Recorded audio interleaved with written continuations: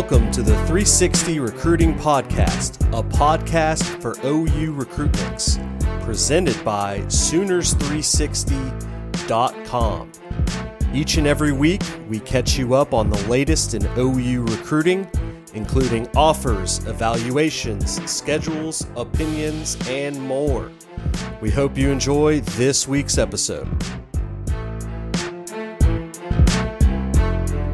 Welcome, everyone, to this week's episode of the Sooners 360 Recruiting Podcast, presented by Sooners360.com.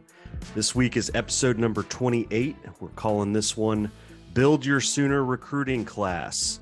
Before we get to the show, just a quick reminder to subscribe to the show on your favorite platform of choice. We are on Spotify, Apple, Stitcher, etc. And to get started, I'll turn it over to Chris here for a segment covering the latest recruiting news of the week, including a surprise and a few other not so surprising commitments. Chris, what's going on in OU's recruiting world? Well, as always, guys, when we have commitment news, we're going to lead with that. And the first name to lead with is Grayson Harris, the 2025 wide receiver from Ennis, Texas. He's a top 100 rated player on at least two services right now. He's about 5'9", 170. His film is great. He's a playmaker on film, and I'm not going to go too deeply in that because I'm going to let Caleb, give Caleb some distance and some room to talk about an evaluation of Harris, because he looks like he could be a superstar for the Sooners. And OU got such a jump on his recruiting because he's also interested in the OU baseball team, and he has an OU baseball offer. And he's sort of, I would imagine he would probably be like a center fielder. Lots of speed, really good baseball player. The baseball aspect of this really worked for OU in sort of obliterating the competition. He got an OU offer, and it's been over. He knows Emmett Jones, known Emmett Jones forever. And this is a kid, I know he's a 25 kid, but he put up 2,000-yard plus seasons with 10-plus touchdowns as a freshman and a sophomore. So this is Emmett Jones is off to a hot streak.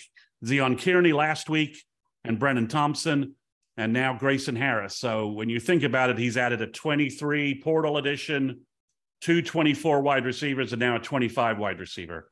And the 25 wide receiver group is looking very rich and deep for the Sooners in terms of what they're looking at, especially in Texas. Another good year for wide receiver recruiting in Texas in 25. And as we mentioned, that's the big reason why we were so happy about the Emmett Jones hire, right? He was going to get us Texas receivers and get us the right Texas receivers. And then our old nemesis, the hockey mask killer of college football rosters, the portal process. OU got two key portal additions. One was we've been talking about a little bit, and the other name is kind of brand new. So the first name, which occurred Thursday night, we're recording this on Friday, is Connor Neer from Ferris State, as in Ferris Bueller's Day Off. So make jokes as you need to. He's a linebacker, about 6'2", 225, 230, but he's a two-time Division II All-American. He's got 2 years to play, and I'm going to let Caleb talk about how good he looks on film in terms of being a linebacker. But this is a nice addition for OU, gives OU some experience on that roster, probably allows OU to contemplate redshirting a linebacker or two from the 23 class and maybe a linebacker or two from the 22 class to allow some kids to develop. And OU's got some good athletes they recruited, but this may give them the chance to redshirt some of those kids and let them pick up the nuances of linebacker a little more. Plus his experience, depth, and that sort of fits the trend of what we've been seeing in the portal. So if you think about the portal, they've got a mentor at defensive end in Trace Ford, a mentor inside with the Notre Dame Jacob Lacey at D tackle. Now the linebacker guys are someone else is coming in who knows how to play and can model the behaviors that Brent wants to train and teach. Reggie Pearson kind of being that same guy for the safety group as well. So if you think about it, every layer now has kind of a veteran player coming in to show how defense should be played. And then next, the guy we've been talking about, I think for about 2 weeks, is Troy Everett, the center offensive guard from App State. He's about 6'3", 290. He verbaled today, so we managed to get in. He managed to, by recording tonight, we're able to talk about Troy a little bit. And again, I'm going to let Caleb talk about a little bit about Troy and also talk about the implications of Troy joining the inside offensive line group. But this is a big addition. OU beat Vatek, where he probably would have been a de facto starter, and they had a lot of connections to him. So really, this is kind of the Bill Biedenbaugh offensive line guru NFL. I'm going to get you drafted in the NFL kind of recruiting battle. If you want to say it was timed perfectly after Anton Harrison and Wanya Morris both were drafted in the top 3 rounds, with Anton going in the first round. It's almost like they have a built by Biedenbaugh stamp on them, right? On their jerseys, and I think that probably played a big factor with Everett, knowing that Creed Humphrey is the best young center in NFL football. And I think probably Bill said, I can make you a an offensive center like Creed Humphrey, because the kid's got a lot of potential and is really good. But I'm not going to steal any Caleb's stuff. So, and then Matt, we've got even more portal updates, and I don't really think that seems believable, but we still have some more.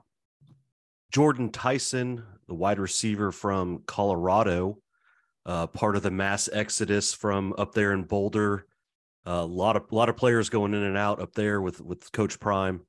But we have a kind of a local connection. He is from Allen. His quarterback at Allen for, I believe, a year was Michael Hawkins, OU commit. So there's a lot of connections there. What's the latest on Tyson? Well, he visited OU, and I think he's visiting Arizona State, and then a decision should be incoming. And he really loved his OU visit. Our sources said that OU kind of knocked it out of the park. He did get injured at the end of last year, around November. He tore his ACL. So it's kind of, is he going to be ready by September? We kind of saw, players trying to push it and come back early with was it Hazelwood? Tried to do that. Jaden Hazelwood, yeah. And it didn't really quite work out. So maybe if they get Tyson, maybe they could use a red shirt if his rehab is taking a little longer, because he's got 3 years to play. And one thing to note is that when I went back and looked at his high school footage, with he's making lots of big plays all over the field at Allen. So I'm kind of wondering, we've thrown around that Michael's junior year was a little tough, right? He wasn't as good as his sophomore year. And it looks like the loss of Jordan Tyson may have been one of the key reasons why. Because he's making lots of big-time throws to Jordan Tyson in Tyson's senior year, the 21 season high school reel. He's making lots of plays to Tyson and to Devon Mitchell, who we'll get to in a minute. And then the following year, he obviously, I think Tyson was a safety blanket for Michael Hawkins, and one of the reasons why his play dropped is because, or perceived to have dropped, is probably because of the loss of Tyson on based upon the highlight reel for both of those guys from the 2021 high school season. And if you look at Tyson's what you can find, which is mostly just kind of play by play of what he did at Colorado, that's what he was for them. He was a big play guy. He had, I think, a big punt return against Arizona State, but also, he averaged over 21 yards a catch last year for Colorado and had 470 yards. He kind of deceptively, some guys are just really good at, getting behind defenses. And I don't know if he's a guy that winds up and runs 4.4 or better, but he consistently beat Pac-12 defensive backs. Because if you look at his, kind of his game log, he started to come on kind of a really rough deal. He started to really emerge later. He didn't put up a bunch of big plays against Northern Colorado and 1AA teams. He was kind of feeling his way early in his true freshman year. And by the time they started getting into the back end of Pac-12 play, he started to, he just become that guy for them. And then took a shot right on the knee and had surgery, I think, November 15th. So Yeah, so there's a lot of connections. Michael Hawkins, Emmett Jones. He's from the Dallas area. Going to OU would keep him. He's gonna have lots of guys he knows from the Dallas area on that roster. So and correct me if I'm wrong. I believe his brother is also a portal basketball target big time from OU. Yeah, he's a top 50 player in the country coming out of high school. Or is he high school? Yeah. Yeah, from high. No, he's at Texas Tech. Oh, that's right. That's right. He did the whole Texas to Texas Tech flip because of Chris Beard. And now he's looking to leave Tech because, Tech had kind of a weird season with the new coach. So I'm not sure if he's going to be eligible immediately because the NCAA in basketball is talking about, slamming the door on the double transfer nonsense. It's been really heavy in basketball. Yeah, kids leave every year and play at 4 or 5 colleges. Yeah, they're and talking, never get close to, getting enough credits to have a degree at any place. Yeah. So his name's Jalen Tyson, I believe. He's a 6'6" swing guard, swing player, really good. He's talking to OU, but OU's fighting some basketball powers. So I don't think it's going to end up being like a package deal. But basketball recruiting is certainly not my bailiwick. I'm kind of following some guys on OU Hoops. A key guy on OU Hoops, Coach Talk on OU Hoops. Shout out to you for my basketball information. I got no sources on the b-ball side of the house. So, but that's not. But you'd think, with 2 verbals, and they've already got Jordan, they already have Brennan Thompson. So you'd think that OU was like done with the second portal wave, but they're trying to bring a DB in from Louisiana. His name is Troy Amos. He's 6'1", nearly 200 pounds. He's from Louisiana. He has a lot of big-time Power 5 guys looking at him. OU's trying to bring him in for a visit. I'm not sure if that's going to occur or not, but OU seems to be trying to, with all the losses they had at the DB group with Jaden Davis, Jamarian Burt, and unfortunately Damon Harmon, who we thought maybe had a chance to be a player for OU this year. OU may be just trying to backfill some of those losses because they are all kind of, 2 of those losses are coming from some of our recent classes. So I think they're trying to bring in another DB, but it may not play out that way. And then we've got a name that's been thrown around, and I think we mentioned him, was Keon Coleman, the big wide receiver from Michigan State, who was originally from Louisiana, verbal to Kansas, kind of wanted to play hoops and football. He was leaving Michigan State, then he wasn't leaving Michigan State. Now he's leaving Michigan State. He has some connections to Emmett Jones and some other people on the OU staff, but it doesn't look like that's going to really play out. I don't anticipate anything happening there. And then finally, the one guy who did visit, who we thought OU did have a good shot at, was Josh Simmons from San Diego State. And he visited OU, and then he said, I'm going to visit Ohio State and then decide. And he did that. He decided to go to Ohio State. So, but I think that's less of a loss than Troy Everett. If you'd asked me of the 2, I would have probably preferenced Everett over Josh Simmons, just because OU has more tackle players in the pipeline, in the system. And we'll get a little bit more into the O-line depth chart when Caleb talks about Troy Everett and gives us some analysis on him, because I think we'll let that discussion play out a little bit there. But for now, OU's lost Josh Simmons. Now they got Troy Everett. I don't think there's an offensive lineman or a defensive lineman in the portal that OU is actively trying to get on campus or actively trying to recruit. So I think it's pretty much Jordan Tyson at wide receiver and Troy Amos Amos at DB, and that's it. But I've said that before, and names keep popping up and being added, so I could be wrong. But I believe our portal villain is down to 2 names only to track from here on out. Well, some other things to track too, with all this movement going on with some of the other sites out there. A lot of stuff going on there. We won't get too much into that, but our friend over at Covered Wagons Recruiting has been putting in a ton of work, putting out some of these crystal balls that are flying out. A lot of them are repeats. Chris, are there any that are not repeats that are new crystal balls? We've seen a little new action on Devon Mitchell. the tight end from 2025, who's at Los Alamitos High School in California. And the mystery, and Devon posted a top 5 and is talking about taking visits and making his final decision this summer. And OU is firmly in that top 5. The real mystery seems to be, is he going to reclassify or not? So that seems to be somewhat up in the air. We had an interview with Devon, good kid, very much seems to want to, from our interview, seems to want to play with Michael Hawkins, or that seems to be a pretty big factor for him. He was pretty upfront about that. But I think the question of 24, 25 is definitely sort of out there, and we don't have any firm data on that one way or the other. So we're not gonna make any predictions. But I think he's trending towards OU, regardless of what class he ends up in. And that's projecting another 25 kid of far out. But OU already has Grayson Harris and Kevin Sperry, so they could possibly add a tight end to that group in the next month or two. The kicker will be if Devon is able to schedule official visits, because as a 25 kid, he wouldn't be able to do that yet. So if he's able to schedule officials, that means that somewhere his paperwork is all good. And because the NCAA is letting him take his officials this summer. Well, he definitely has the size to reclassify to 24. He's a big kid. He's 6'4", 245, based upon what he told us.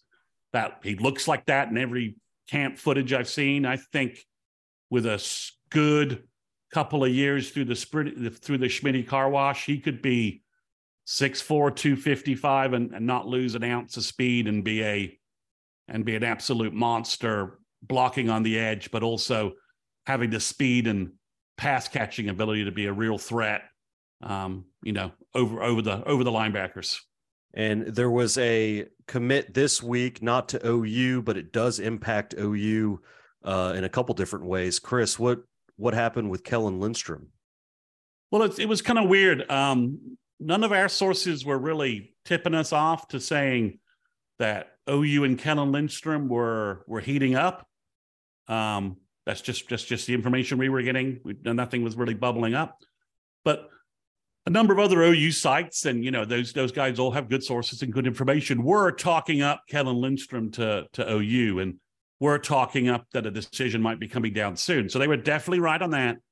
And they were all talking about Tennessee being the main competitor. So Lindstrom's from Kansas. He's from the Kansas City area. 6'5", 220, 235, 240. Looks really good on film. He's a really good-looking defensive end prospect. So he's gone ahead and chosen Tennessee just like an hour before we started recording this. A little bit of a surprise, but I wonder if this doesn't have some connection with Williams-Nwaneri, because Tennessee is the perceived big opponent for Williams-Nwaneri. Now, obviously, you can sign as many defensive ends as you want, but I kind of wonder if Lindstrom was kind of reading the tea leaves that maybe OU had a bigger lead for Nwaneri than most folks think, and decided that he was going to go ahead and choose Tennessee instead of being kind of their top defensive end in the class, just like Nwaneri would be for OU. Yeah, so that's an interesting one. Because it's kind of two schools of thought you could take to some regards, right? You could look at both of them being from the KC area, and in Tennessee recruiting both kids hard. Is it potentially a negative? Is it potential that that Lindstrom helps pull Nwaneri towards maybe that's another driving factor that helps make Tennessee even a little bit higher up on the list for Williams-Nwaneri is Kellen Lindstrom being there. I don't know that they know each other all that well. It's usually pretty common, right, for two big 6'6", 240, 260-pound defensive ends in the same area to just know each other in some regards. Same camps, right? Same camps. And it's just, it'd been my experience, right? Like you grew up in an area and one of the better athletes, and you compete against a bunch of other folks, and you just get to know each other because you're doing, whether it's the camps or secondary sports together, whether it's track or powerlifting or whatever it might be, or going to some of the same trainers. I think it's something that's, and you know what, there may not be anything there because you've also got Ross, is it Jason Ross out of that same area. So I don't know. Yeah, I mean, it's Kansas City's is producing some good players. And OU has been reaping the benefits. So absolutely. There's another guy that I'm, when I looked at it and I think like most folks, Oklahoma's all in on Nwaneri, lead, or 1A to 1B. And I just think that's a battle Oklahoma should win for a lot of reasons, whether it's Jamar Mosey being his head coach, or Jamar's, younger, maybe if it's his oldest, but one of his boys, being a junior from the same high school that's got an offer, Oklahoma, probably going to end up there. And it's one of Williams's better friends. A lot of things point to that. But as you kind of go down that list, or at least I did, and we all know, Joseph Jonah Ajonye, he's really considered a heavy Oklahoma lean. You kind of looked at that third slot of like, what is Oklahoma going to look for if they're going to take 3 defensive ends or 3 edge guys? Are they going to do 2, bigger defensive ends and then try to find someone like a Ross or like a Red being a kid out of the St. Louis area. St. Louis area, right? I don't know if it's the same high school that it's DeSmit. It is DeSmit. Okay. So same high school as, what's his name? Deron Neal. Former nice pull there. So I had to really go back and push some of the CTE cobwebs aside and try to find that one. But now I would, that's an interesting one to me. But the other guy that's out there, and you hear Oklahoma having a lot of movement with, is Wyatt Gilmore out of and he's out, I think, the Minneapolis area, Minnesota.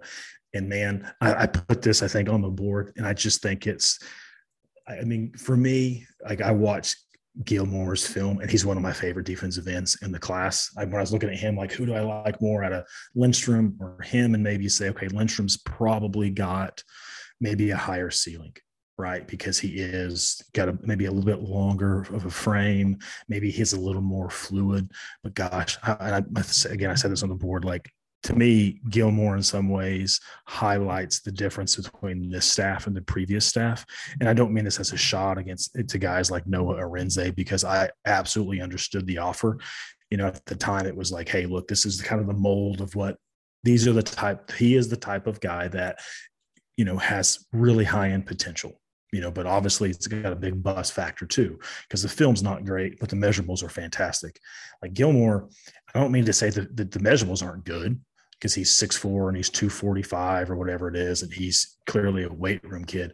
But when you watch his film, it's like everything you would want of a defensive end, everything you're looking for, like whether it's just like crazy high motor, extremely physical to the point of attack, plays things correctly in terms of like, was he going to wrong shoulder and pull her out and blow the play up, or if he's going to, jam it and keep his outside shoulder free and then run down the back when he goes to bounce it. He just, his film is just fantastic. I think he's a guy I'm interested to see now that Lindstrom is off the board, if Oklahoma starts to push even more for him.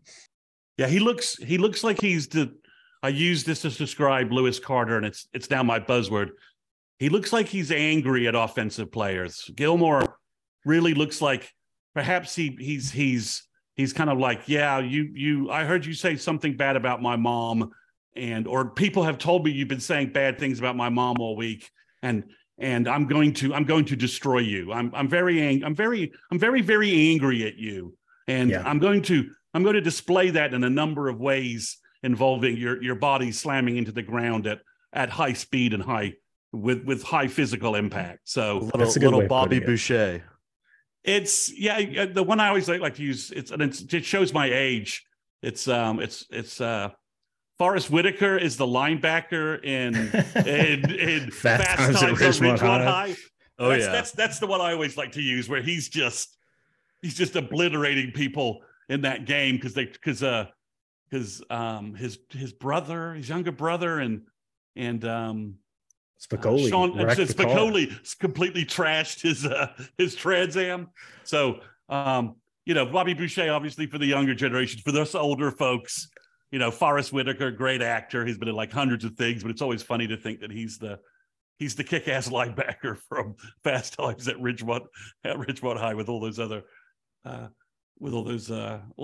great actors. But yeah, it's but Gilmore is like, he's the same thing. Like, hey man, that opposing team keyed your car last night and said your mom, and told me your mom was a tramp, and they just like let Gilmore free, and yeah. You hit the nail on the head. There is an edge to his game when you watch him play. It is. I remember I used to have this when I was a kid, my dad had it, and it was this old NFL films, but it was a cassette, and it was just like the most physical, toughest, best players. Well, kind of went through the best players. The players. Okay, yeah. And it was like, hey, here's Deacon Jones and Howie Long, and then Dick Butkus. And it gets to Butkus, and that's, he's talking about, it's like, I always wanted to hit somebody so hard that their helmet would roll down the field with their head still in it. It's like, I don't know that Lindstrom is that psychopathic, but Gilmore's. I'm sorry, Gilmore. Yeah. Yeah. But Lewis Carter's the same way, right? You watch the Lewis, and it's like, it always harkens back to the Ronell Lewis middle school or like grade school film where he's obliterating a kid and the parents with the video camera are all like, it's just it always, that's sort of that's our grading level. We have to come up with a quickie term for let our listeners know that, this kid's getting the Lewis, the Lewis Bobby Boucher. He's a Lewis Bobby Boucher, Lewis Carter candidate. So, but he's really pretty physical. So, but it's a big win for Tennessee right now. It is. So obviously Josh Heupel has a lot to sell. That big season, had a good draft day. It's Tennessee being a pain in the ass for OU is in recruiting is not really what we need right now, but it's definitely there right now. So, that's interesting from another SEC standpoint. And then Matt and Caleb, OU went a little goofy with offers in the boot last week. So, an area that isn't necessarily that productive recruiting wise for OU. We've obviously got the wide receiver KJ Daniels, but he's like the first real significant signee in a while since I think Cody Ford. So OU's not been. I guess Adrian Ely as well, but OU doesn't do a lot of damage in Louisiana. So they made some interesting offers out in Louisiana. The first one is a tight end. He's a top 100 player in the nation, big athlete, Trey'Dez Green, but he's like an LSU verbal. So like the odds of pulling a player from Louisiana like a top 100 player are like 2%. And then the odds flipping an LSU verbal commit is from Louisiana, top 100 player is like, less than like 0. So I don't know why OU made this offer. And then the stranger thing is Todd Bates made this offer, but his film is all really at tight end. The kid looks like he could be a huge, big-time defensive end, but it was a strange offer. As I said on our message board, my recruiting spidey sense is tingling that because, we often talk about 2 and 2 equal 4 in recruiting, right? Sometimes it's that simple. And right now, 2 and 2 equal 4 on this kid, and then it doesn't seem like an offer even makes any sense to have even put out. So there's something odd going on with this, and we're going to try and dig into it. But I got no more answers on why OU made this offer than anybody else right now. So, Caleb, did you get a chance to just quickly look at him? What's a quick opinion on this kid? Oh, I really like him. To your point, he is a really big framed, really good athlete. Just in terms of maybe even growth potential. I wouldn't say it looks like Darnell Washington running around out there because, Washington's 265 pounds, but that kid, he looks probably in the neighborhood. He's listed he plays basketball. Trey'Dez does. And when you pull up his huddle, it says he's 6'8". I don't think he's 6'8", but if you told me he was 6'6.5", I'd say, yeah, probably. He's just a big kid. But you brought up a point. I'm not sure if he's a tight end or if he's a defensive end If you told me he was a tight end, I would definitely say he is more of a complete tight end. He's someone that you're going to put in line, and you're going to he's going to grow into 250 to 255, maybe heavier, and be able to be really competitive with defensive ends and climb to linebackers and be physical there. He's probably not a guy like a Brock Bowers. You're going to put in the slot and he's going to make a safety miss and then outrun the linebacker. He's not that guy. He's as a receiver definitely a big red zone threat. You see them put him out there. In high school they do put him out wide and just throw jump balls to him. And he just uses I'm a better athlete and I'm way bigger than you to go up and big brother folks. It's a little funny, but yeah. So I don't know. It's a strange offer. So that was weird from Louisiana. And then we got a couple more Louisiana kids, but I'm going to go in by class order. But for 24, OU offered cornerback Emilio Agard from Philly.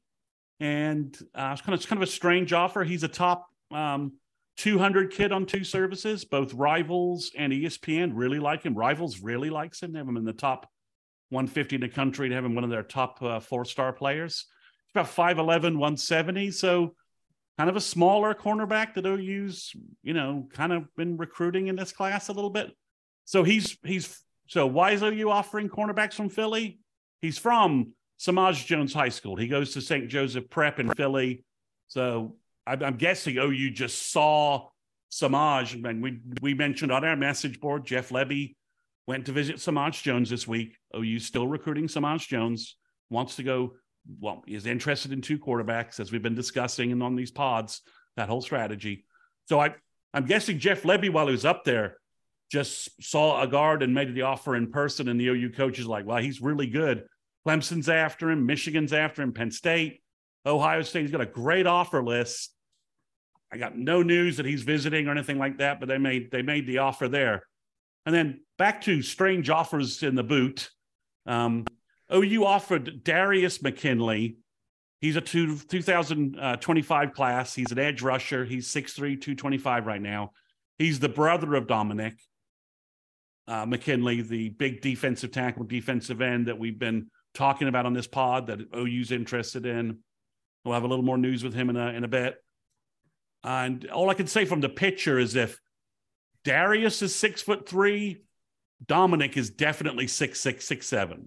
So Dominic is a big, tall, long guy if his brother is really 6'3". So, and then the weirdest offer or the funniest offer, depending on your viewpoint, is OU offered 2026 defensive tackle. That's right, a 2026 defensive tackle. Jakeem Stewart, who is asking that everybody calls him by the nickname Thanos, the villain from the Avengers movie. And Jakeem is 6'6", 280 as a high school freshman. So I'm willing to call Jakeem, Thanos, Gamora, any name he wants from the Marvel lexicon, he can pretty much tell me, and I'm willing to call him that. And he's most likely to be the number 1 player in the country, I would guess, for 2026 right now. And that's kind of a stupid comment to make with 3 years of playing, 2.5 years of playing time in front of him and all that. But he looks, he's been at a couple of camp showings and people are just like, he's not a freshman. He cannot be a freshman. And the coaches or high school coaches are like, yes, he is. Now, again, Louisiana recruiting. So LSU verbals, OU has like a negative factor in being able to recruit. As Caleb told us in our podcast pregame meeting, he goes to a high school factory in Louisiana that has dumped any number of all-pro type players to LSU. So unless he is directly related to a member of the OU staff, I would say OU's chances of getting the Stewart kid are like less than nothing, maybe greater than less than nothing. Because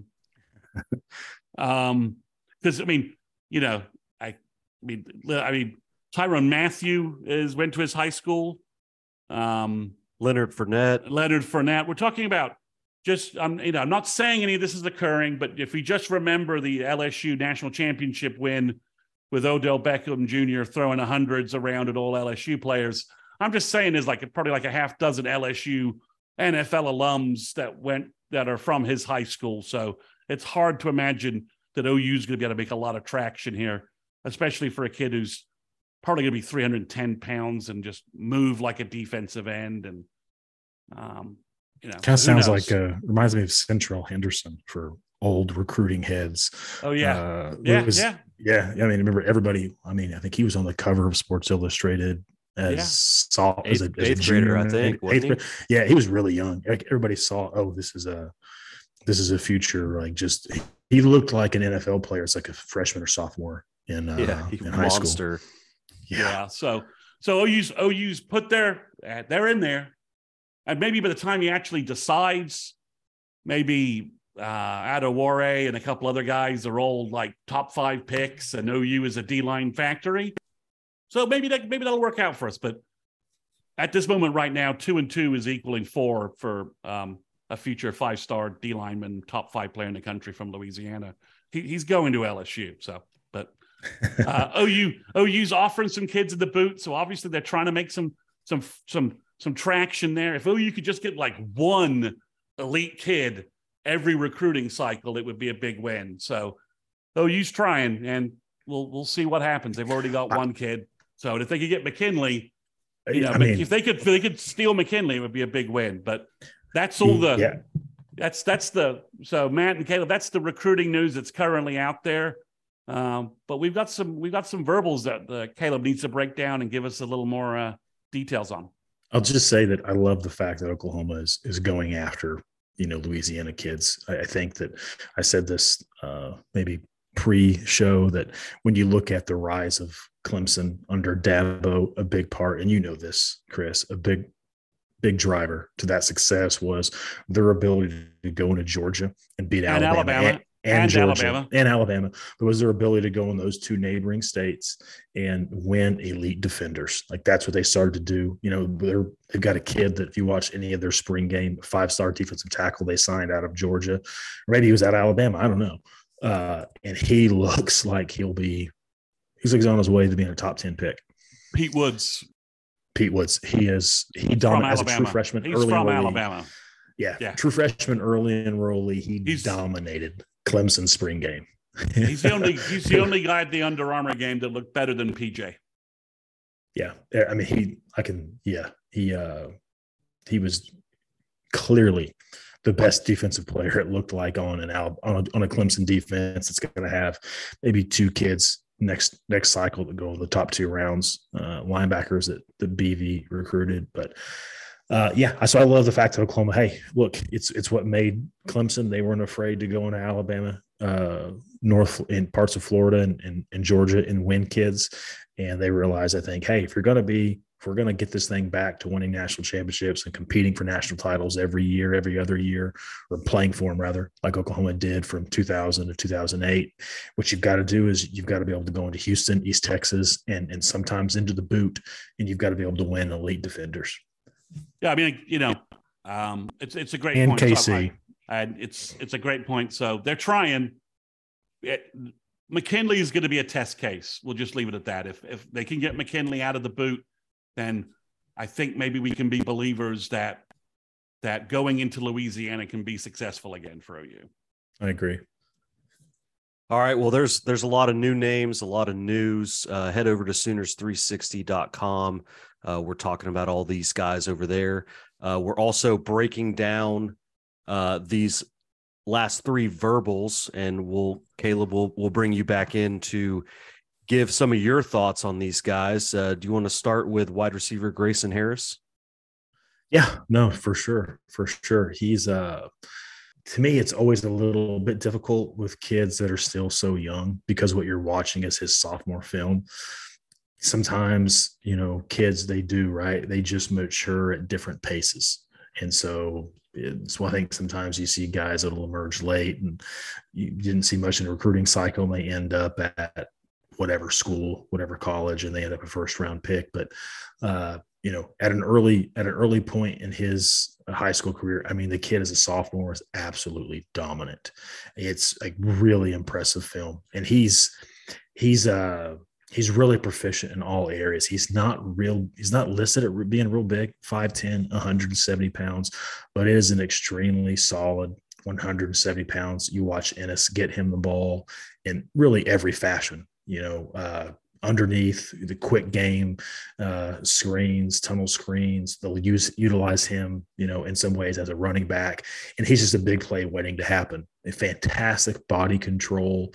I don't know what his top end. I don't think he's a Petaway. I don't think he's a 10-2 guy or a Caden Durham. But, it's kind of like when we did our wide receiver breakdowns of the best receivers for Oklahoma the last 20 years. And I think I had Kyle, he corrected me on this, right? I just didn't value Ryan Broyles because in my mind, I envisioned him just that final year that he was healthy in what was, I think, just one of the more pedestrian Oklahoma offenses under Josh Heupel, where it was a lot of, I'm just going to throw you the out, we're just going to throw you a quick hitch. It was just really short stuff. But looking back, you watch Ryan Broyles in the early part of his career, he was a big play guy. He was taking, short passes and breaking them off. And that's what you see with Harris. Again, I don't know what his 40 is, but you see a guy that runs away from his competition, and it's effectively in some ways kind of South Dallas competition. So, he's running around a lot of fast guys. And yeah, it's a good district. I mean, Midlothian, Colleyville, Corsicana, Joshua, who else is on here? Burleson, Mansfield Summit, Wilson out of Dallas, Melissa, Nigel Smith. So, yeah, it's definitely good competition. Yeah, and you see, he's got fantastic acceleration. You'll see him catch a lot of that short stuff in 1 step, 2 steps. He's full speed, and he's pulling away from guys. I think that's where he really excels. And you think, hey, slot, from a traditional perspective. But again, I think with what Oklahoma does offensively, at least right now, I don't know that Jeff will still be there when he gets there or gets really up to speed, but I think he's a guy in the offense as it sets today. He can play inside and outside because of that speed, that body control, that big playability. So I think it's, potentially, a top 100 guy in the class of 2025. So yeah, he's sort of that cliche, can't tackle him in a phone booth kind of guy. You know what I mean? He's like avoiding 3 guys and then he just puts the jets on. It's like, you can't tackle me near, and then I'm going to go flying by you. So, I mean, I thought for a sophomore, if you had told me his film was like senior level film, I would have been like, yeah, that's good senior level film. I can believe that. For a sophomore, it's great. It's silly because he's like putting up 1,000 yards as a freshman in that 1,200 or so. I mean, over 1,000, and it's silly numbers, and like 11 TDs, 12 TDs.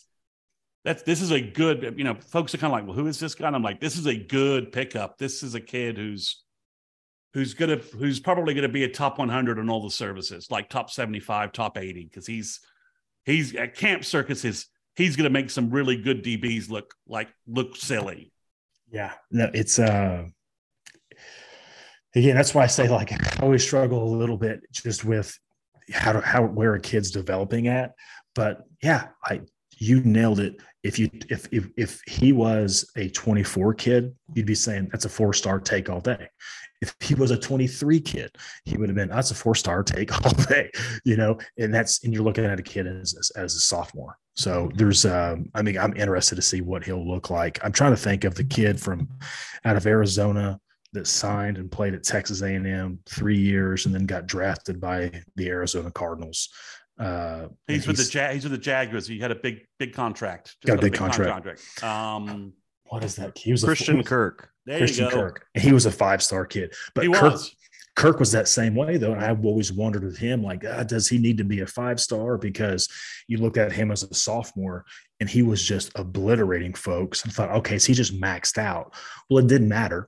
I don't know that he was. Maybe he was, maybe he wasn't, but he was just that good and always has been. He's going on year 6 or whatever it is in the NFL. Harris, not saying Harris is going to go play, almost 10 years in the NFL, because that's just too much to put on anybody. But it's just a similar arc in that regard, that you watch a kid as a freshman. Is that, if you look at, I did not watch Harris's freshman film, but his freshman stats are better than his sophomore stats. He caught 78 balls for almost 1,300 yards and 11 touchdowns as a freshman. So you're just talking about a kid that, from the moment he got into high school, on any field, he's one of the best players. It's just really impressive. All right. And then, Caleb, I'm definitely interested to hear your breakdown on linebacker Connor Neer. Kind of the surprise commitment. We didn't really hear his name really at all before he committed out of Ferris State. D2 guy. I know you like him on film. I know Barry really likes him on film. So head over to the site to see Barry's breakdown. I know he teased a little bit of it on Twitter too. But Caleb, what are your thoughts on Neer? Yeah, I will say I think Barry probably likes him. And I don't want to say more than myself and make it sound like I'm not a really big fan. I just sometimes when I watch those guys, it's just difficult to know because of the competition he's playing. I do. But that said, you watch him, the guy that he reminds me of, and I hope people don't see this as a knock on Connor because he was not drafted last weekend, but it's Dylan Doyle, the middle linebacker from he was at Iowa. His dad was a strength coach there and transferred to Baylor and started the past 3 years at Baylor. If you remember Oklahoma games against Baylor, he was that big number 5 inside linebacker that just ate all of Oklahoma's inside run game up the last 3 years. And that's what, you watch with Neer, and Barry touched on it. To me, it's the little things, with inside linebackers and just linebackers in general. It's the instincts. It's, quickly being able to process information and just trigger and go.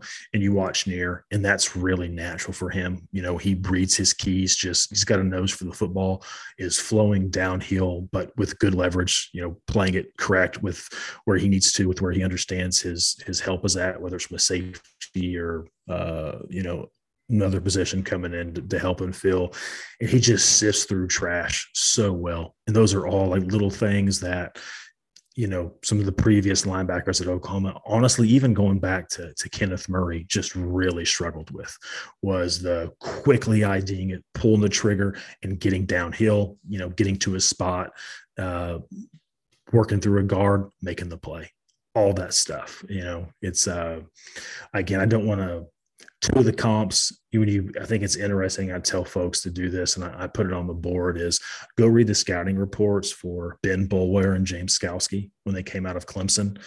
And I think it's like they're almost mirror images of each other. And it's almost a scouting report you might make for Neer. The only difference is both those guys were 6 foot even, and Neer. That's where I think the Dylan Doyle comp comes in.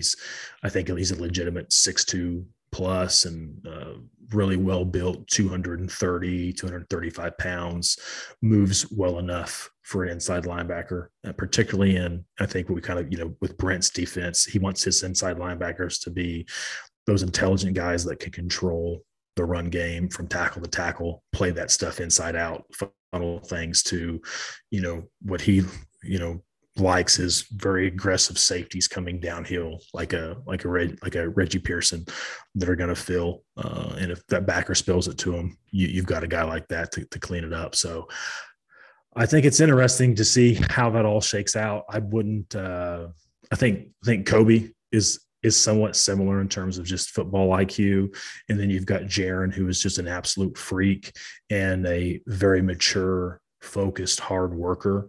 So I know there's, talk of, hey, it's taken him a little while to get, the mic backer. And yeah, I would imagine it would. I've said this on the board. To me, that's one of the more difficult positions from a mental standpoint. There's just so much stress put on you, pre-snap. You've got to have a really good emotional demeanor to yourself. So I think he's going to fit in and be able to compete for a role. And if you told me he ended up getting it and Jaren redshirted, I wouldn't be all that surprised. And I don't necessarily think that would be a negative for Jaren. If you again go back to Skalski, that happened to James. He was at Clemson. He played early on because he was a guy that was good enough to, and he played on special teams. And then Venables went to him and said, "Hey, you're not going to start. You're going to play a role, but if you're redshirt, you're going to be a multi-year starter later on." And he did, and was part of some national titles, and I think an All-American or All-ACC guy. So it's love to see the competitive depth being brought in. Yeah, and you mentioned the talent. It's hard to evaluate. There were 5 guys drafted from D2 in 2022. I looked up that stat. I'm not sure about 2023, but a guy in 2024 that's projected to go top 5. Is it Jared or Jaren Verse? Florida State. He was a guy out of Albany. He came to Florida State.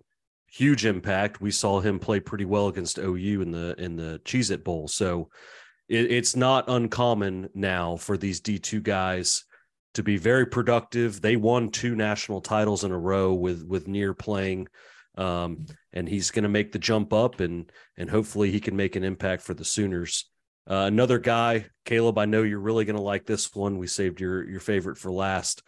Troy Everett, the transfer from App State, was a freshman All-American last year, and I think he only had 6 starts, but still made enough of an impact to make the All-American squad. What are your thoughts on Everett?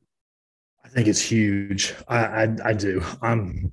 I'm a really big fan of Everett. And I know some of the film that you can pull on him, it's not – obviously he played in the Sun Belt at App State, but the two games, the cut-ups that I watched, it was North Carolina and Texas A&M. And Texas A&M in particular, I put some stuff on the board from that game. And you just go and watch Everett versus that interior defensive line for A&M, which is Shamar Stewart, former 5-star, Walter Nolan, former 5-star. It was, just a parade of 5-star defensive tackles that he was going up against. And man, he just, there's one of the clips I put in there, and everything about the clip says that Stewart should have whipped him, and he whips Stewart. Stewart comes, brings his hands, got great leverage, engages in him, goes to, like a push pull, get by him. And once Everett is latched on, got great core strength, good balance, he, just whips his butt in front, to the play side gap and turns Stewart and opens up a big hole. I think he's exactly what Oklahoma needs. You go back to last year, and they just did not have competitive depth whatsoever. Early in the year when Conjal was banged up, and Metoyer was not playing real well, there was just not really much they could do about that. You just had to roll with those guys. And it goes back to Near as well. What I think this staff is doing so much better than the previous staff is we went through these long cycles where they would go and they would sign this great class at a certain position. Then it was like they thought in their mind, oh, we're going to be set for the next 3 or 4 years. And they kind of just rolled with those guys. And then you found yourself, okay, well, these guys didn't pan out, or he didn't live up to exactly what you thought, but you're stuck with him as a 2-3 year starter. And there's nobody there ever to push him, to take his job, to just make him better. And I think Everett comes in and he will push Rame day one for the center position. And if he doesn't win this year, which I'll be honest, I would not be shocked if he did. If he told me he won it, I wouldn't be surprised. If he was one of the best 3 interior players. He's just really strong kid, 6'3", 285. And again, when he gets latched on, he's athletic, moves well, really good football IQ. Again, one of the clips I put on, you see him just really ID and understand the twist that A&M's trying to run, and he chips on Stewart, blows him back with the guard, and then as the linebacker's kind of looping around, he lashes on the linebacker and just buries him into the ground, puts his face mask in his chin and lands on top of him. And it's just one of those plays I think you love to see from, a physical guy. I think he gives Oklahoma with you add Schaefer and Jake Taylor as he's getting, into his second year, it gives them competitive depth inside where they're not going to be in a position where it's Savion Byrd and Metoyer and that's it. And we don't have anybody else there. Again, if Everett comes in and wins that, you can, and Rame is one of your best five, Rame's got a lot of flexibility. You can kick him to guard. So I think it's big, and the other part of that is Rame has struggled with his health. So having a guy that's played at, an all conference level and played against really good, competition and played at the level he has, getting him to come in is that's a big win for Oklahoma and Bill Bedenbaugh. I remember that A&M game. I flipped over at the end to kind of watch the end of it, and they drove the ball. Like they were like, look, we're running the ball. We're running the 4-minute offense. We're not giving you guys the ball back. And they just ran 4 yards in a cloud of dust, like 40 yards on A&M and just iced the game completely. I mean, there's like a third, classic 3rd and 3. We're running the ball. A&M knows we're running the ball. And we're still getting 3 yards and moving the clock. And you got to think the center is a big part of that. And it allows OU probably to redshirt Bates, redshirt Ozada, redshirt Howland. Those 3 guys all need red shirts, ideally, because now you've got Caden Green. And then if this turns the previous O-line class into Taylor, Sexton, and Everett, and that could be 3 guys that start. That could be 3 starters for you in 3 starters for you in 24. And that makes a huge difference. Bill seems like he's got his fastball back. The guys he's bringing in are playing. They look good. And the recruits, and we talked a lot about O-line recruiting, how well it's going. So I think it's, Matt, I think this was as Caleb has detailed, this was a big addition. Yeah, I agree. And this kind of brings up an interesting question that I want to ask both of you guys. There was a lot of talk about this recently with the draft. A couple of the national writers were putting out there some stats about, I think this was the most 5 stars that were drafted in the first round in NFL draft history. So there's obviously a lot of talk, a lot of back and forth. Do stars really matter? We just talked about these 3 commits. Grayson Harris, he's a clear 4-star, pushing 5-star guy. We're comparing him to Ryan Broyles. We're comparing him to Christian Kirk. And then you've got Connor Neer, a 0-star recruit, coming from a D2 moving up. You've got Troy Everett, who was, I've got it pulled up here, in the class of 2021. He was rated the 81st interior lineman and 1324 overall. So it's just an interesting discussion. What do you guys think? Do stars really matter? It might be a breakdown, college production versus NFL potential, but what do you guys think? And Caleb, we'll start with you. I know you've got some hot takes on this one. I could go on a bit of a rant. All right, you got to let me come back to me at some point. All right, I will okay, for sure. Right. I'll try to be concise on some of these thoughts. I think they matter to some regard, but it's a nuanced question.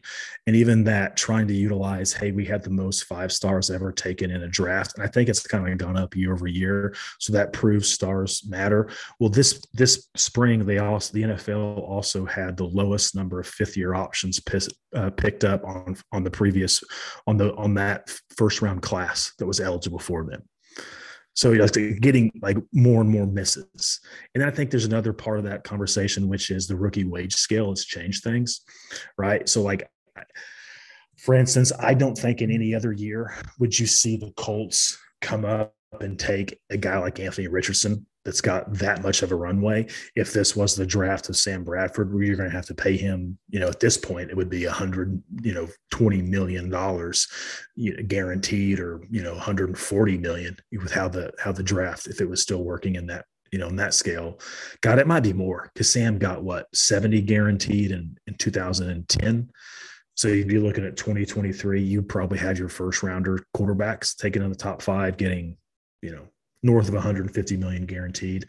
But with that rookie wage scale, how that works, the juice worth the squeeze. because it doesn't matter. So I'll bet on that potential. I'll roll that dice. If I don't hit on Anthony Richardson, so what?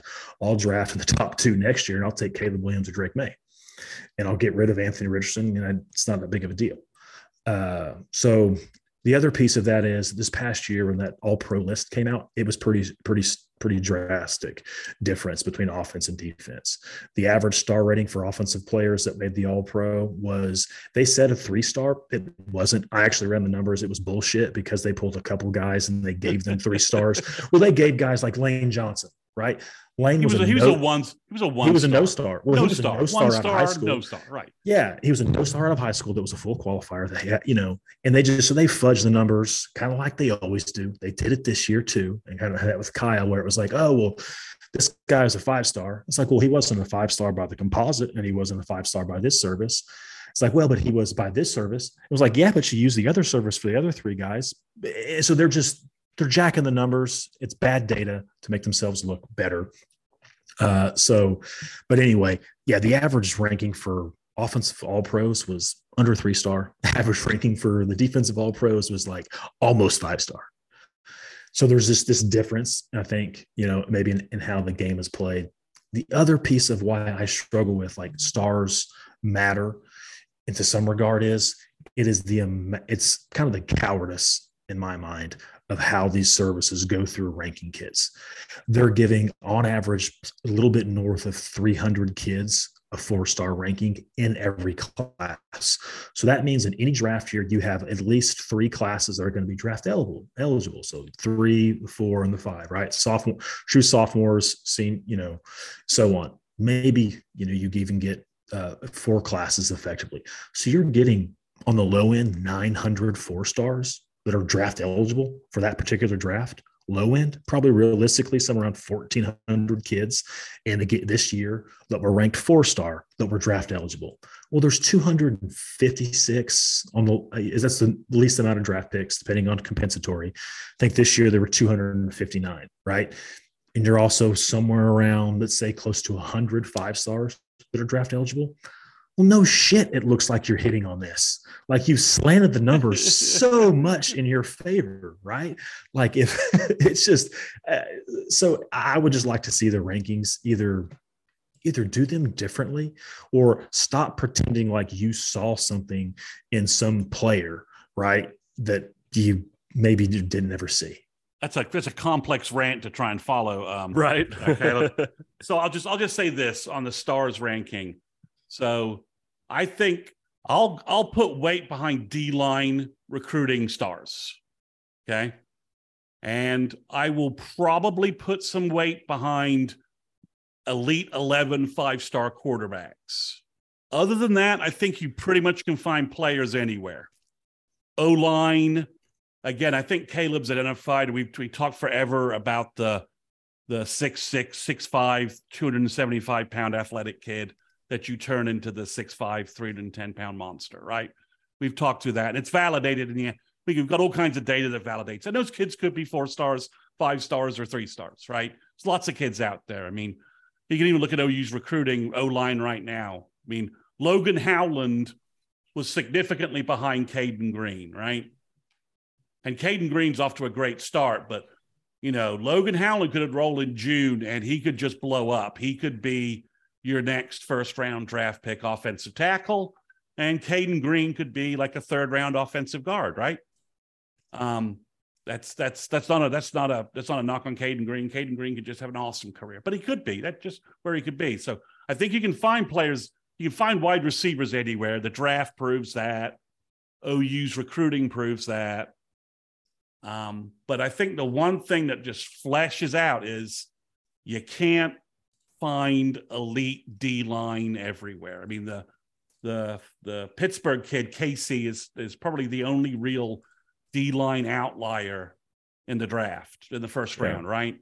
And Luke Van Ness, I don't know anything about his recruiting.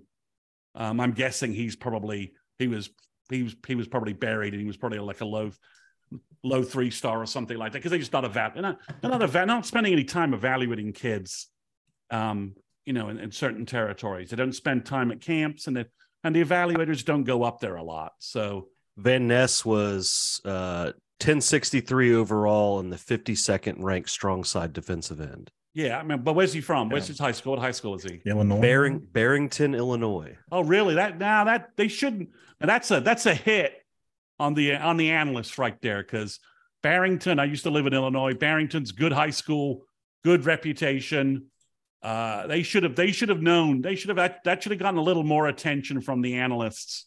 They really should. So to your point, Caleb, that's like a miss. That's a recruiting evaluation miss. There's no reason why they should not have ID'd a kid from Barrington. If you told me he was from Minot, North Dakota, I'd be like, okay, well, they're never going up there. But Barrington, they should have. So I think the stars do matter. I mean, but again, at running back, so many running backs fall through the cracks.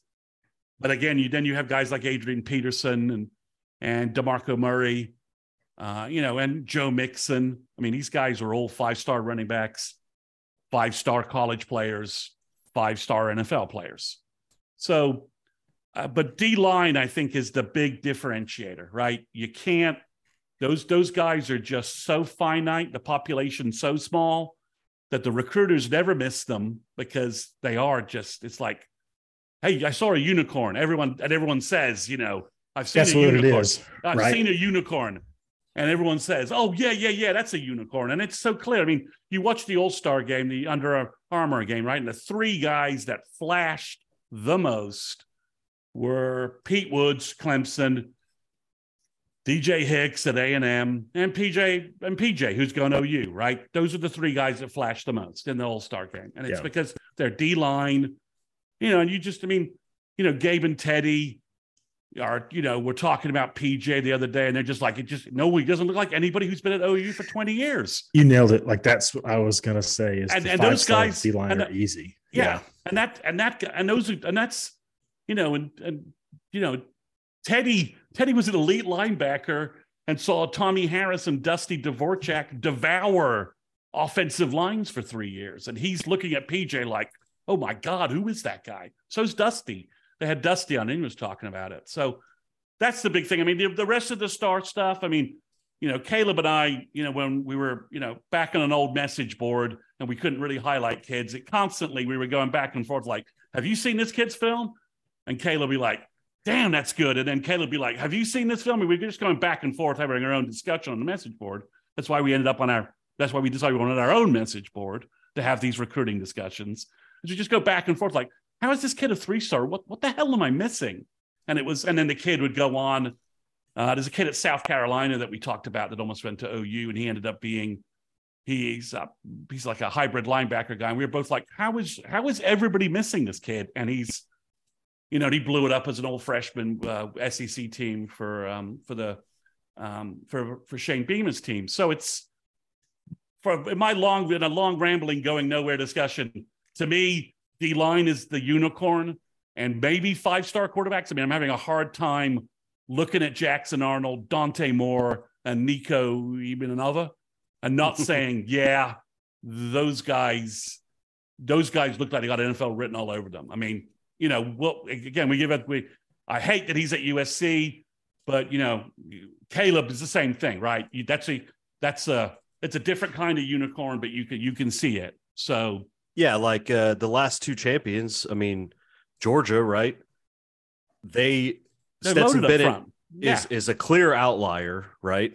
Yeah, he was too small out of high school. They call him the mailman because he wore a U.S. Postal Service hat to all these camps, just so people would notice. I didn't know that. All right, is literally the only reason he got noticed, right? But they had 5-star after 5-star in the defensive line to make up for it. Yeah, Clemson's another good example. Yeah, like Venables, when he first got there, they targeted D-line. I think Clemson was the first team in, was it the BCS era, to win a national championship without a top 5 class in the last 4 years. Yeah, that's right. But But their best commits over those years were quarterback and defensive line. And they built early with 5 stars at quarterback and D-line and turned it into 2 titles. Yeah, Trevor Lawrence, Dexter Lawrence, and Christian Wilkins go a long way to winning a national championship. Right, and Clellan Ferrell, I think he was a top 50 guy. Yeah, he's not as let's just face it. Trevor Lawrence looks like he's going to be if he wasn't already, he's an all-pro quarterback, right?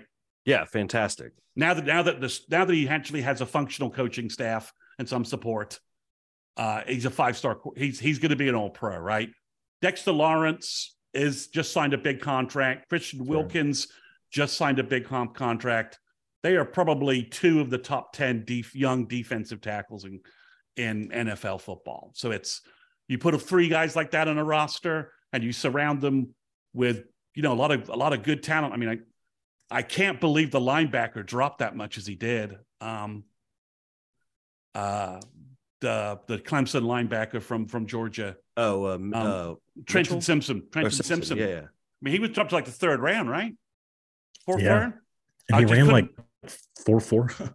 Yeah, I was just so I can't believe he dropped that far. That's gonna be like one of those ones where same thing with the big Georgia tight end. He dropped that far, and then the NFL goes the other way. And Jordan Phillips from Utah, is that right? Utah quarterback. Was that this year or last year? Yeah, this year. The Jordan. Oh, you mean Illinois? Corner. No, the Jordan Phillips, the Utah cornerback. He dropped all the way to the 4th round of the Falcons, and he was the Pac-12 Defensive Player of the Year. Yeah. So the only guy that put up any kind of, he the only guy who held Jordan Addison at all. So you go back and forth on the rankings, on the stars. 3 stars, 4-star, 5-star. I mean, to me, I just like the kids OU's offering more than before. And the kids that you question, the kids with the lower stars you question, especially from the last class, you look at their film and they're like, man, they hit. They are football players. I don't know what they're going to end up being. But so I think it's going to, Brent clearly puts the emphasis on 5-star defensive line recruiting. We know that. So he believes that. And Todd Bates does. And they believe the 5-star quarterback thing. So those are the areas I think the stars matter. But, offensive linemen, I mean, the Skoworski kid from Northwestern was really good. They got kind of lucky on the 5-star O-line in the draft this year that Darnell Wright was as good as he was supposed to be. And the Georgia kid. Because that was a late bloomer. Yeah, the Georgia kid late, and the Georgia kid came through. And even Anton Harrison came through for them as a 4-star, top 200 type kid. So yeah, but you go to the second we're sitting round, watching we're sitting watching our same O-line class that had Harrison, and the 3 kids ranked ahead of him are going to struggle to be drafted at all. Well, you look at the second round, and there were, let's see, I always keep this like data sheet up. So there were 7 offensive linemen taken in the second round of this year's draft. Of those 7, 4 of them were 3 stars. 1 of them was a no star that no one knew about except for North Dakota State. And then there were 2 kids that were 4 stars. And they beat out Wanya Morris. Yeah, a former 5-star. 5-star, yeah. And the kid from North Dakota State, Cody Mach, was a 220-pound, 6'5" tight end that has no 2 front teeth. It's interesting that he's embraced that look. But you're a millionaire now. My favorite guy in that class. right. Must love hockey, Matt. So you gotta like that, right? For sure. He's doing the hockey thing there, so you gotta love that. But I think you got the flow and everything. Chris, it's a defensive line. And the reason I think stars matter is because that, look, particularly when it comes to the draft, We minus just Kalijah Cansey, yeah. Everybody else is 6'5", and defensive ends are 270 to right, and your defensive tackles are 300 plus. Like, for instance, right, like Lucas Van Ness, the 3-star nobody knew about, showed up at 6'5", 272 with a 6-pack and ran 4.58 out of Iowa. Right. Like, I mean, that's a 1st-round defensive end. It's a height, weight, speed game. And I think picking out height, weight, speed for defenders, because again, that's kind of what defense is. It's a lot easier. And yeah, you want a David Stone at defensive tackle. So picking out a kid that's 6'4", 280 pounds with next to no bad weight that moves like he's 230 pounds, that's pretty easy to pick out. That's what David Stone is, right? So that's why he's a 5-star defensive tackle. So stars kind of matter for the most part. right?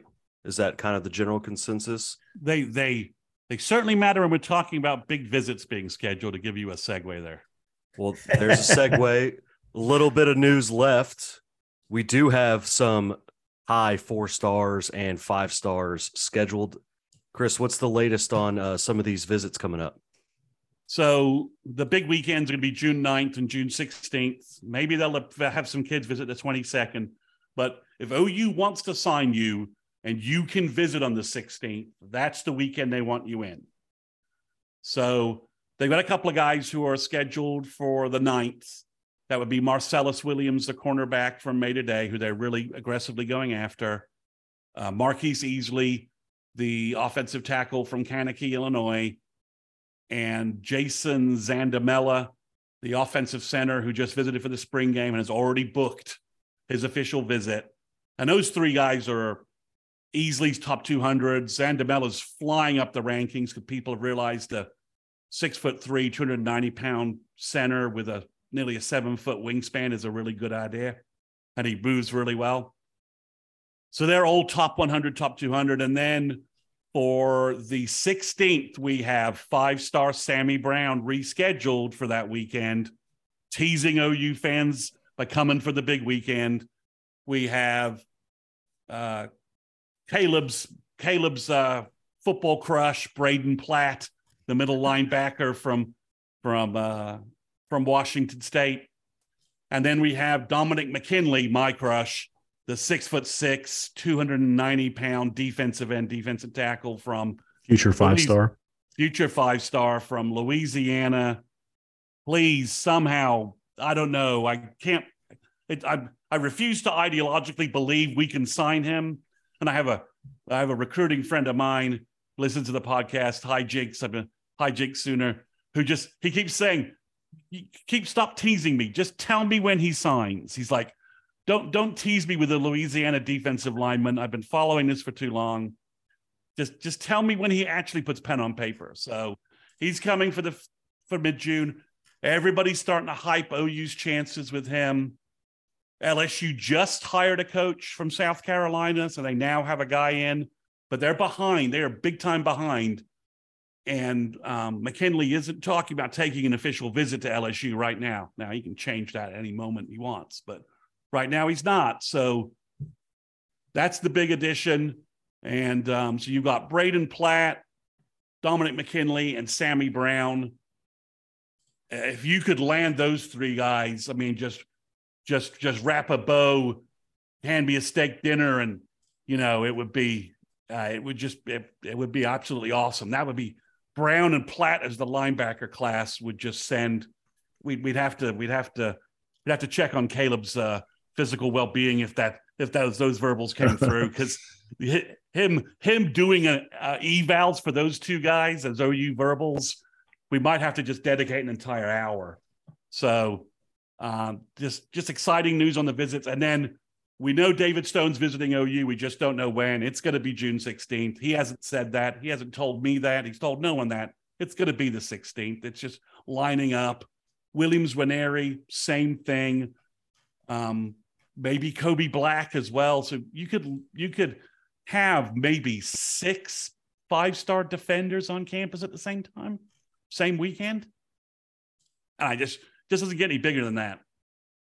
Which I think is a class we'd all love. And Chris, you just put out your recent class prediction on Sooners 360. I did. You mentioned in the pre-pod chat that you might already make some changes. So let's do a little roundtable real quick on possibly what our Sooner class would look like, what we think it could look like or should look like.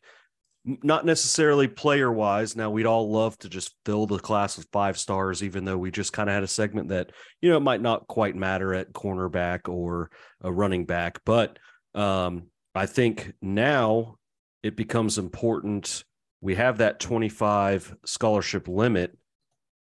How do we allocate those 25 scholarships to this 2024 class? We'll just kind of go position by position. Again, not necessarily the names that we want at that position, just more of, hey, if we start with quarterback, we've talked about OU is looking to take 2 high school guys. Do we agree with that? Do we allocate 2 of those 25 scholarships to the quarterback position? So we'll start with quarterback. We'll start with that very discussion, and Caleb, we'll start with you. So I would say for like this exercise, if you told me the NCAA doesn't make any changes and they stick to the 25, which again, I don't see, I think there's a less than 1% chance just because of what's happened to some programs. When you look at the amount of kids, I saw a stat, that it's not just, obviously Colorado's had like 61 kids transfer out, but like Ole Miss has had 33. There's a handful of schools that have had north of 25 kids transfer out. That's not counting the exodus of kids have just exhausted their eligibility. But if we're sticking to 25, I would say you got to take one and then just roll it where, I would then play the transfer game later on when you're going to possibly need depth. So for this one, I would say you take one quarterback. All right, well, since I'm the recruiting guy, I'll step up and put names to my numbers too, okay? You guys don't have to, but I should be expected to do that this is my bailiwick. So I'm going to stick with one as well, and I'm projecting OU picks up a portal guy of some way, shape, or form. But I am projecting Bevel and Booty aren't in spring in our next spring game. Oh, really? Okay. I think we lose both guys. Well, I think, yeah, I'm with you on Bevel. I with Booty, probably right, because I think like Jackson. Yeah. But I'm still going to only one high school quarterback for now. So same. And obviously it's Michael Hawkins. I think Mike's going to wrap. The more I watch the Jordan Tyson tape, the more I understand why he struggled last year. And this is one I keep going back and forth on. I've talked about it a couple times that I would love to take 2 high school quarterbacks in this class in particular, based on Booty leaving, possibly based on Bevel graduating, moving on, based on, if Jackson Arnold at some point this season takes the reins, you really need a buffer behind him. And if we can get 2 guys in, it's going to be really hard in that situation. If Arnold takes the reins, I think it's going to be really hard to convince a portal guy that is a difference maker or a possible difference maker to make that transition over playing under a guy who's 18 years old. So I don't want to allocate 2 ships to this, but I think for the quarterback room, the next 3 years going into the SEC, if you can get 2 high school guys that you can get into the system, develop under Lebby's system, I think it's the right move this year. I wouldn't say that normally, but for this class and this specific situation, I think I'm going to allocate 2 to quarterback. All right, running back, Caleb. I think just 2. Oklahoma took a class of 2 last year. They brought in Megwa, transfer from Washington. And so I just can't.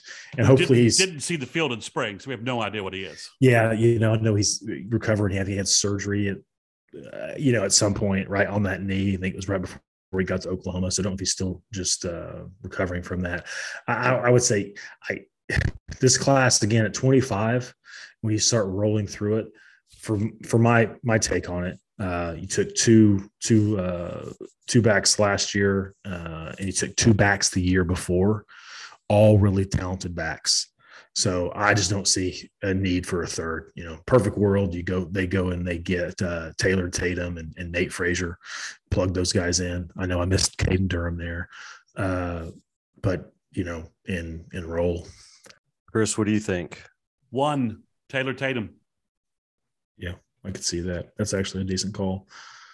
But it goes to the next position I've got on the numbers. Probably vary. All right, Matt, how many you taking? If it's Taylor Tatum, he might be my only back. I mean, we've heard good things about Hicks. We've heard good things about Smothers. I think that affords you, and DeMarco, it affords him just shoot your shot, go after the best guy you think you can get. And I think that's Taylor Tatum. And since I'm allocating 2 to quarterback, it really only leaves room for 1 at running back. Yeah. All right, tight end. I have no tight ends in the class, and that's you're not going to take a tight end this year. That is working under the assumption that that Davon Mitchell has not reclassified. All right, that makes sense to me. Yeah, the tight end class, particularly next year, is so good. If you include Davon Mitchell in it or not, really. Yeah, I mean, yeah, Nate Roberts, the Kansas kid Brom, and there's like 3 or 4 other names out there too. Yeah, there's a kid from Carl Albert that's got an offer. There's the Weatherford kid that could play defensive end or rush or tight end. So yeah, there's Shield Knight, I think his name is. No, I'm thinking of. Oh, is that a different guy? Okay. Yeah, Shield Knight is up north of Tulsa. The one I'm thinking of, I can't think of his name. I'll pull it up for you, but he's a basketball player too. Big time basketball player.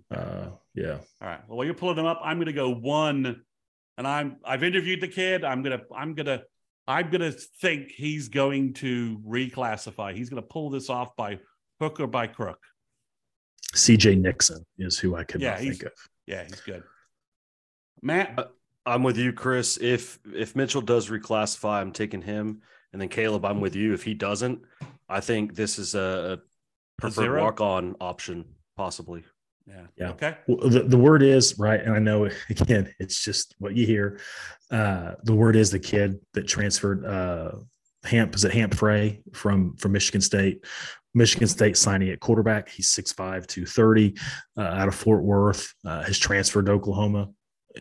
Don't know kind of, if it's a walk-on deal or if it's which is what that looks like. But I will say, it would not be the first. It'd be, the 1,000th, big mobile quarterback that moved to tight end and was successful. And if you go back and you watch his high school stuff, and he is a big kid that can move and run. And so, for no more than Oklahoma uses the tight end as it's not a position where they're putting a lot of different formations and doing a lot with it. So. All right, perhaps a challenging one for everyone here. Caleb, wide receivers. I thought this was actually one of the easier ones when I thought about it. It was challenged at first, but I got to go just 3. And the reason I've got to go just 3 is because they've already taken Brennan Thompson in the portal, and they're looking at another receiver in the portal. So unless they just look at some of the kids that are going to be older, going into 3rd or 4th years and haven't done anything, and maybe they're planning on that. Maybe they're planning on insert a name of, a 3rd or 4th year kid that following the 2023 season hasn't done anything. But assuming that doesn't happen, I would just take 3, and I would say add Wesco to the current class and go. I'm going to do the exact same thing for the exact same reasons. Add Mr. Wesco, and Emmett can move to 25 or even 26 recruiting, because he may have 25 already wrapped up as well. So, I tell you, we could almost do a whole episode on how good Emmett's doing. Yeah, we could, and we may need that content Mother's Day weekend. So who knows? I'm going with 3 also. I think the wide receiver position, there's going to be portal guys every year. So you take 3, somebody doesn't pan out, just go grab a guy in the portal. It seems like that could work for OU going forward. All right, O-line. Caleb, how many are you taking? Give me 6, and I'll give you my ideal class in some regard. So 6 in my ideal class, I kind of at this time, and you could kind of move some guys around, I guess. But you've got Autry. I would say I really like the kid out of Kansas, Cade Massey, and then Grant Bricks as a bit of your swing guy. Inside, you get Casey Poe, and then you grab, you've got Grant Bricks, play that other one, and then you go get Zandela. So my thought there is, with that 6, you've effectively got 4 guys, because with Bricks, you've got multiple guys that can play tackle. You've got a full interior class. It's to me, if they could pull something like that, they would add depth, significant depth all across the front. All right. I'm going to go. I need to double check my math there 1 second for a math. And I'll say this: I think we ran through this on the board last week. My thoughts on needing to take 6 is when you roll back from 2020 to now, right? So the trailing 4 classes effectively, Oklahoma's only signed 13 offensive linemen, and with Colin Montgomery, Anton Harrison, I think maybe one, and Noah Nelson all being gone from, they're just in a position where from a numbers, you've got to go 5, 6. And I think if you could get 6, it would be what I would do. I'm going to stick with 5. I'm going to go with Autry, Mr. Warren from Sugar Land, Texas, Mr. Easley from Kankakee, Illinois, and I'm going to go Bricks and Poe. FSU's able to hold on to Zandamela, but that would have been my 6th guy if I went 6. The Max Anderson thing I think is a little edgy with Nate Anderson's status right now, and now especially with Everett coming in, he's now the third. He's the third team center at best. At best, yeah. I guess I did miss one. So the other tackle that I really like is Ellis Davis, the tackle they just offered out of Prosper. Matt, we just need a number. Yeah, I'm gonna go with 5. You guys are the O-line guys. All right. Defensive end, rush end. So I just look at like defensive end or just edge players in the defense. 3 for me. Yeah, I think you got to go. Games are won in the trenches. So give me. You probably noticed that's where the majority of my class would be. Okay. All right. I'm going to go 3 edge rush ends, defensive ends. Williams Nwaneri, JJA, and I had someone in my mind a moment ago, and I just lost Gilmore, Ross. I'm going to go with Caleb Reed. Yeah, I would go similar, right? JJ, Nwaneri, and. Yep. All right, Matt. How many players you're signing to? You got some spots to spend. Yeah, I'm going 3 as well. All right. I don't know if one of those guys might be an edge guy, but I don't mind putting all those into like a strong side defensive end type either. Okay. Defensive tackles, guys we think will be defensive tackles or are defensive tackles. And Caleb, you're already at 15, just FYI. Yeah. I'm at 18 now because I take 3. Okay. So yeah, as you can see, 6 offensive linemen, 6 total defensive linemen. Give me Stone, give me McKinley, and then go get you another guy like Nigel Smith that can play both. Right, can give you a lot of position flexibility. Play them at a 3 tech, but if they go into their 30 front, you can play them at that 4-eye at 5 tech. So, yeah, give me 3, big athletic guys. All right. Well, you're stealing all the names I would use, so I'm going 3 defensive tackles. OU. Last time I checked your scholarship chart is poised to lose 7 senior defensive linemen.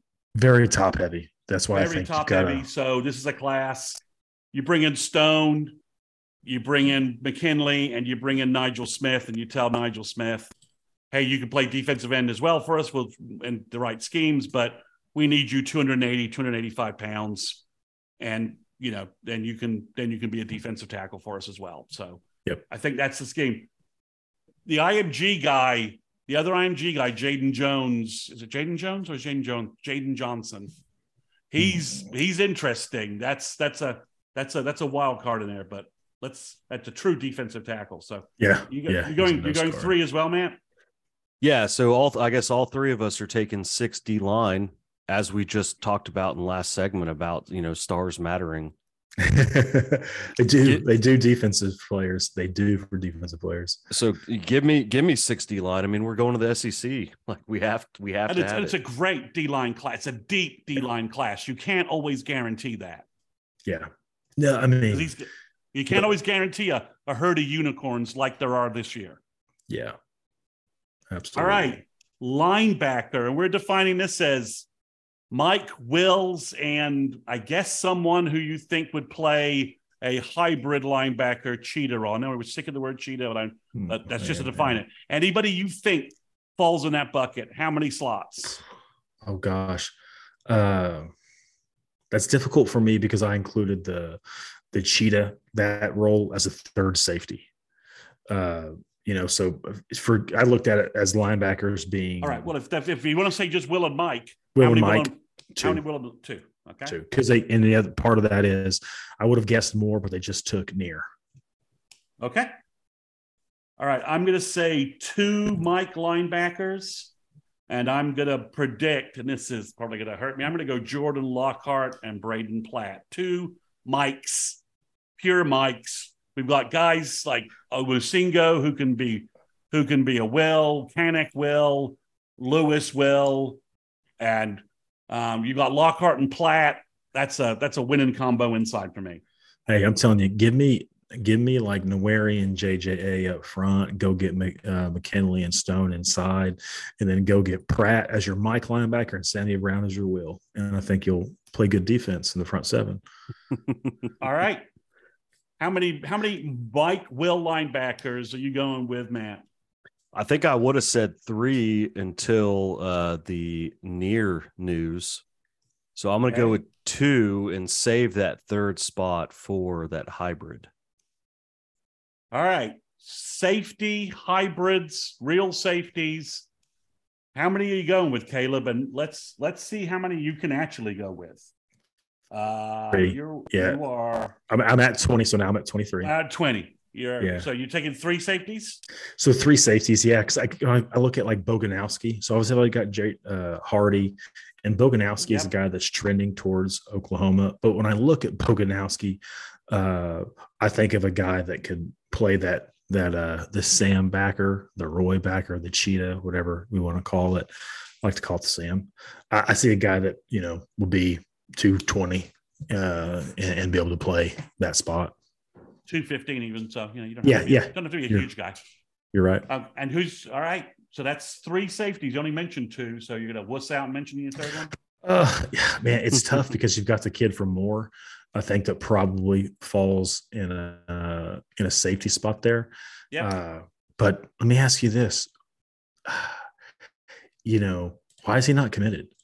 I have no. And I don't mean to like take a kid's shine. No, I mean the kid away can, he can do whatever he wants, but his offer list is UNLV, Tulsa, OU, Michigan State, and Iowa State. One of those is unlike the rest. I'm gonna say, yeah. So So for my third guy, what is the New Jersey kid? Vabu Torre. Give me Vabu Torre. And they just offered a kid from Providence, Rhode Island that they love, Justin Dennison. 3 stars, and he has an Alabama, OU, Ohio State, and Georgia offer. Yeah, let me switch. No, but yeah. So he's not going to be a 3-star in the next ranking list. All right, so I'm going to say 3. Obviously, Jaden Hardy. I think Boganowski might go to Kansas State. I think he's going to go to Kansas State. So I'm going to go Michael Patterson McDonald and Vabu Torre as my 3 safeties. Matt, how many safety hybrids are you going with? I'll go with 3. I'm wondering if that third is just going to be a wild card we're not really talking about. Yeah, because they brought in the Gallegos kid, I'm butchering that Spanish pronunciation. Gallegos from California. They're still looking at this other kid in Texas, Lair, who's probably a safety. And they offered the Dennison kid, who's like blowing up. I watched his film. It's really good. Torre's film is really good. I mean, it just seems like, I mentioned this to a friend, is that, with the name, the usual suspects, we're talking about a class of like 5 DBs who are all under 6 foot. Whereas the last DB class was 6'3", 6'2", 6'3", 6'4", 5'11". Yeah, it's kind of a weird dynamic. I mean, they're all good kids, but that's a lot, not a lot of length in the secondary. Yeah, even that kid we just offered that you mentioned earlier, Agard from Philly. 5'10". So it could be a smaller DB class. I'm not sure how that fits. That's why I keep trying to add 6'3", 200-pound safety killer back there. All right. So finally, Caleb, I think you only have rooms for 2 cornerbacks, right? Yeah, 2 corners. And speaking it's of such a big corner class last year. And speaking of not a lot of height, are you sticking with those 2 names? That's it. That's 2, right? Newcomb. Newcomb and go get Kobe Black. No. I believe. All right. So I'm sticking with 3 cornerbacks because I want to give Jay Valai the room to pull in a big elite corner. So we've got who did Newcomb, I miss? So if I'm going Newcomb, Eli Bowen. I just, I know everybody has him pegged for Oklahoma. But again, why hasn't he committed, right? Well, there's some of that. And he always said Oregon was his favorite school, that Oregon was the team he grew up rooting for. So you think he's going to, that's where you're veering off. You think Eli Bowen is going to go Oregon? Yeah. All right. So I'm going to stick with Newcomb, Bowen, and Marcel Williams from St. John Bosco. OU breaks the invisible shield around St. John Bosco, even though Max Williams is his brother and a DB at USC. I just think maybe he finally sees that USC is trash on defense and he wants to try something a little different. So I go 3 places. Because the thing is, for me, that's so interesting about this is you get on the back end and you look at, again, so like Eli Bowen, you look at the kid they offered out of Tulsa Union, Devin Jordan, and then obviously they've already got Newcomb committed, but then you look at Patterson, McDonald, all these are like in-state kids, or in the case of Bowen, whose brother's there, and everybody's got pegged. But then look at all the offers that are going out and who's setting up officials. So something's not adding up. That, hey, these kids are in-state, or that's the brother, and we've got them all pegged, and we've got crystal balls. But I'm seeing all these offers go to other kids, and I'm seeing other kids line up official visits, and we know they're locked. You've got 56 officials big weekend in a calendar year. Yeah, for the big weekend too. It's like yeah. So something's. And I just think Jay Valai is too good a recruiter, is doing too well on the road, that he's going to pull in a big time cornerback and force that kid into the 25 list. Yeah, and that's why I'm going with 3, because that's what I have left. But I think just like safety, that third guy is probably going to come out of nowhere. I mean, we're still offering guys. It's real hard to get a clear picture what their actual hierarchy is at those 2 positions, because there's also a little bit of, in this system, DB versus cornerback and safety. I mean, it's kind of in flux a little bit based on formation and whatnot. Am I wrong, Caleb? I mean, some of these guys, especially the last class, we thought Wagner might be a safety, and then all of a sudden he's a corner. Vickers is big enough to play safety, but he's a corner. So it's kind of like, we have no idea where Jacob Johnson's playing. Safety, right, corner, exactly. wide receiver.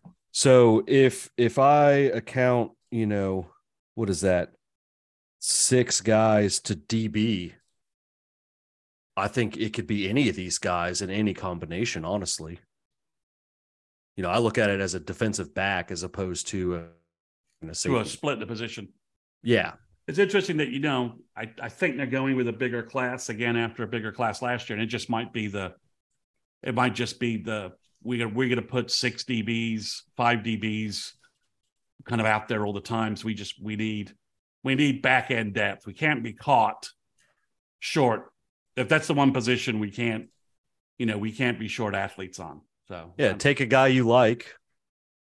If he ends up being a safety, he's a safety. If he ends up being a corner, he's a corner. I think Newcomb could probably play both, right? Yeah, a year ago it was everybody. Like, I think every kid just about that was, if you were a linebacker safety hybrid, or if you were just a defensive back, it was, well, he might play cheetah. He might. I mean, it was, every single kid was, and every interview was saying maybe cheetah.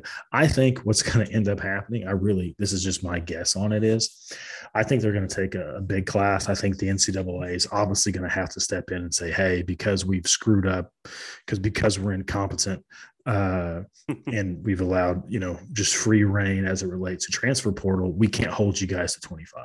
Otherwise, again, you're going to have Colorado have a roster of 45 kids. I'm okay with that, by the way. But I know probably a lot of people are here as of late. But you'll have teams like Wyoming who just all their good players. They've got a really good staff there that recruits well and they get purged. You'll have teams like that come out with 50 kids. And so that'll change. I think Oklahoma will probably end up signing like 30 kids or more. And I think you'll see a lot of guys that have just been hanging around and still here in years 3 and 4 and haven't done anything. You probably just see them move on.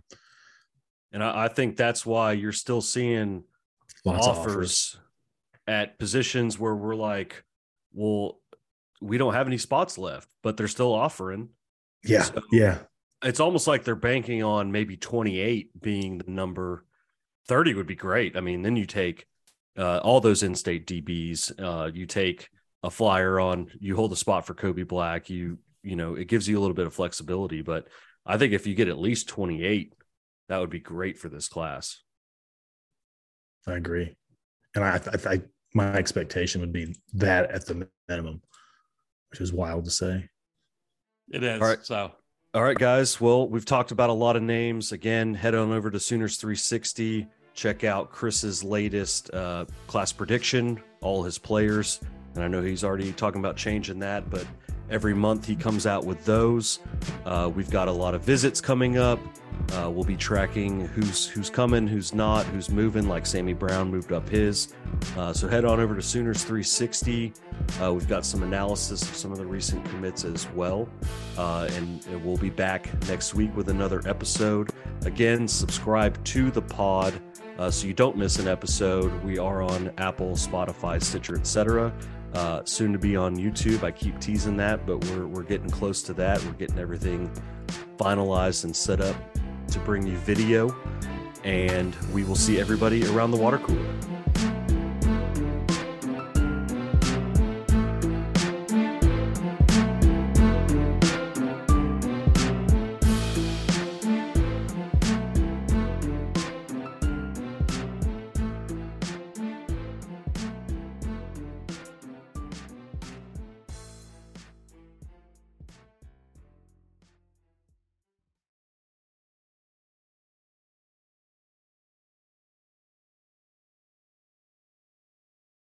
Save big on your Memorial Day barbecue, all in the Kroger app. Get 3-pound rolls of juicy 80% lean ground beef for $3.49 a pound with a digital coupon. Then get select varieties of flavorful Powerade, Body Armor Super Drink, or Arizona tea for 77 cents each, all with your card. Shop these deals at your local Kroger today, or tap the screen now to download the Kroger app to save big today. Kroger, fresh for everyone. Prices and product availability subject to change. Restrictions apply. See site for details.